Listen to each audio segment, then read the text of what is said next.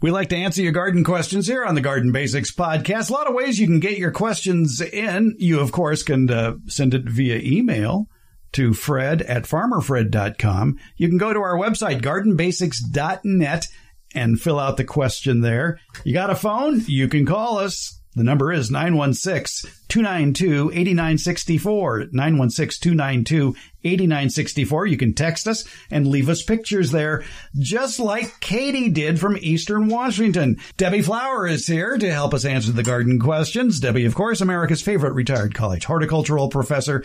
Eastern Washington, for people who don't know, it can be a very hot, dry, windy place in the summer and a very cold, snowy place in the winter. Yeah, a lot of apples are grown there. It has a lot of weather in Eastern Washington. And Katie has a dogwood tree, and here's the question that she left us. Hi, my name is Katie. I live in Eastern Washington, and I have a question about a tree growing in my yard. I went online to find out what kind of tree it is. I think it's a dogwood tree. I'm having a lot of growth at the base of the tree, and I seem to be having growth popping up randomly in my yard from the tree. I did not plant it, and it has been established long before I moved into the house. But I'm wondering, what's going wrong with the tree to have all this weird growth, and what can I do to fix it? Thank you. Katie, good question. Sounds like your tree might be under stress, Debbie. Yes, it does. Growth, like what she describes, is typically the result of stress to plants. Fortunately, you asked her for a picture, and what we see on the picture is a stressed tree. Yes, there are all sorts of interesting pruning cuts on it. There's a lot of new growth in the crotch of the tree where the trunk branches off into many large branches. Right. It's what I would call a vase-shaped plant. It doesn't just have a single trunk or a single leader that goes up and branches come off on either side. It has, I can see 1, 2, 3, at least 4 branches that all originate fairly, maybe a foot off the ground, all going out into different directions to make a vase shape. And it looks to be a fairly old tree too. That trunk looks to be maybe 1.5 feet in diameter. Yeah, it's pretty fat. Yeah, and but it does have interesting growth on it. Like I said, in the crotch of the tree, we can't identify if there is root suckers coming up or not. There is some green growth near the base of the tree, but can't tell if that's a different plant or if it is just the young suckers coming up from the roots. And then that, again, a sign of stress. Right. If it's suckers coming from the roots, they just need to be cut off. And you try to cut them off without cutting into what they're attached to. So you leave a little bit of a stub. The reason you don't want to harm what they're attached to is that creates a way for insects and disease to get into the plant. And you don't want to use a brush killer on it either, because that could kill the whole tree. That's a temptation for sure. Yes, but it's a systemic, meaning it gets into the system of the plant and moves around inside the plant and kills wherever it goes. But what we're seeing are heading cuts, poor pruning on this plant. The branches, there are stubs several feet long where someone cut through the branch and the branch was at least 3 inches across. Stubs don't grow. Somebody I worked with, somebody else who taught horticulture, would preach that all the time. Stubs don't grow. This plant was very, very poorly pruned, perhaps to get it out of the power lines. I don't know why, and I don't think Katie does, because she said she bought it this way when it came with the house. But the plant's response to removal of that much wood, if it's a 3-inch diameter piece of branch, there was a lot removed from that plant. And there are multiple cuts like this that we can see on the plant. So a lot of the branches were taken off. A lot of the stored food in the plant was removed because plants store food in trunks. And it maybe was done during a dormant season, and so the results weren't seen immediately. This is a tree that does lose its leaves every winter. But there is stored food in all that wood that was taken away, and the plant is trying to the plant needs that store food, and the plant is trying to recreate the vegetation it needs, the leaves, the green part, to make more food to replace what was missing. You made an interesting point about the fact that it could be a grafted variety of dogwood. So I was looking for the bud union, the graft union on this tree, and I don't see the telltale bump anywhere between where the leaves start about a foot up and the ground, which I wonder if where those new leaves are sprouting, where the trunk goes off into branches, if the bud union was up that high. It's unlikely that they would graft that high. So a couple things could be going on. That could be one of them.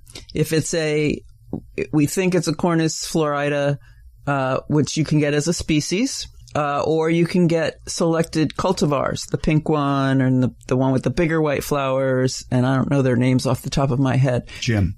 Right. So if it's one of those that has a special characteristic like that, the pink flowers or the big white flowers, then it would be grafted.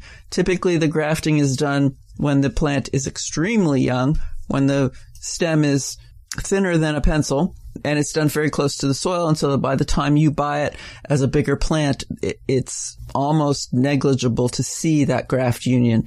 But when a plant responds to stress, like bad pruning, often produces suckers at the base, and they would be below that graft union, even if it's very close to the soil. And they are not what you want. They're not the pretty pink one or the big white flowered one. They're whatever it was grafted to, and that's typically something that was grown from seed. So it's not as desirable as the top of the tree. But we're not seeing suckers from the ground on this plant. We're seeing them higher. So either the graft was done higher, and those are suckers. If they look different or they flower differently than what's above them, then the graft was done pretty high. It could be the weather, too, in eastern Washington. If they had some spring frost or freeze, that could kill new growth. Yeah. Typically, what's the kind of growth you get after stress to a plant is called, on a tree, is called epicormic shoots. And they're just arising from, the plant is sort of in hyperdrive. In a tree that's well cared for, the new growth comes from buds that have been planned for years and years and years. They've been under the bark, and each year as the plant puts on a new layer of wood underneath, the bud grows out towards the edge and stays out towards the edge. But it has a thread of itself all the way back to the center of the plant. So they're planned and they're well attached. When the stress causes this growth, these epicormic shoots are created at the moment, right on the edge of the bark. And they don't have that lifeline that holds them into the center of the trunk. And so they are very poorly attached. And when they get to some size, they're also often very close together. And when they grow fatter, as they will over time, they get heavy and they fall off because they're poorly attached, or they push each other off because they're so close together. So I think the tree has possibilities, but I think an excellent consulting arborist needs to be brought in, and then it's going to take several years of judicious pruning to bring it back to a safe, beautiful tree. Consulting arborists can be found in your area if you visit the website for the International Society of Arboriculture. The easiest website to remember, treesaregood.org. And from that page, you can click on the link that will find a consulting arborist near you that can help, as well as regular arborists as well. And consulting arborists also have their own website as well. The American Society of Consulting Arborists, which is ASCA-consultants.org. That's the American Society of Consulting Arborists. And what's good about a consulting arborist is they're not going to be cutting your tree. That's up to you to hire the person who's going to be judiciously pruning your tree. But they're going to tell you what's wrong with it. And at least then you're working from a knowledge base where some other tree company might want to take advantage of your non-knowledge. Right. The consulting arborist will charge you something for their services, but they're not looking to make the job bigger than it should be. Because they're not going to do it and they're not going to make any money from it. When you do hire an arborist, it's nice to have an ISA certified arborist on the crew that is actually doing the cutting, because they are trained and have to take continuing education classes and will understand tree structure and where the cuts need to be made. There's a lot of people making a living cutting trees that aren't certified because they own a chainsaw and a pickup truck. And there's a lot of reasons why you don't want to hire them. And it's not just for the safety of your tree. It's for the safety of your financial well-being as well. Because if they make a mistake and they fall from the tree or they cut too big a branch, which falls on your neighbor's house or your house, you're the one that's liable. Right. Yes. The workman's compensation rates for people who do tree work are extremely high. Like I have known of those fees putting some arborists out of business. They just can't afford to pay them. That's why tree work is expensive. Good tree work by licensed and insured people. Like you said earlier, though, it could be a matter of poor pruning in the past, because if too much wood is taken off the top, the tree is going to respond by producing more growth at the bottom. Right. So, unfortunately, it's poorly placed and poorly attached growth.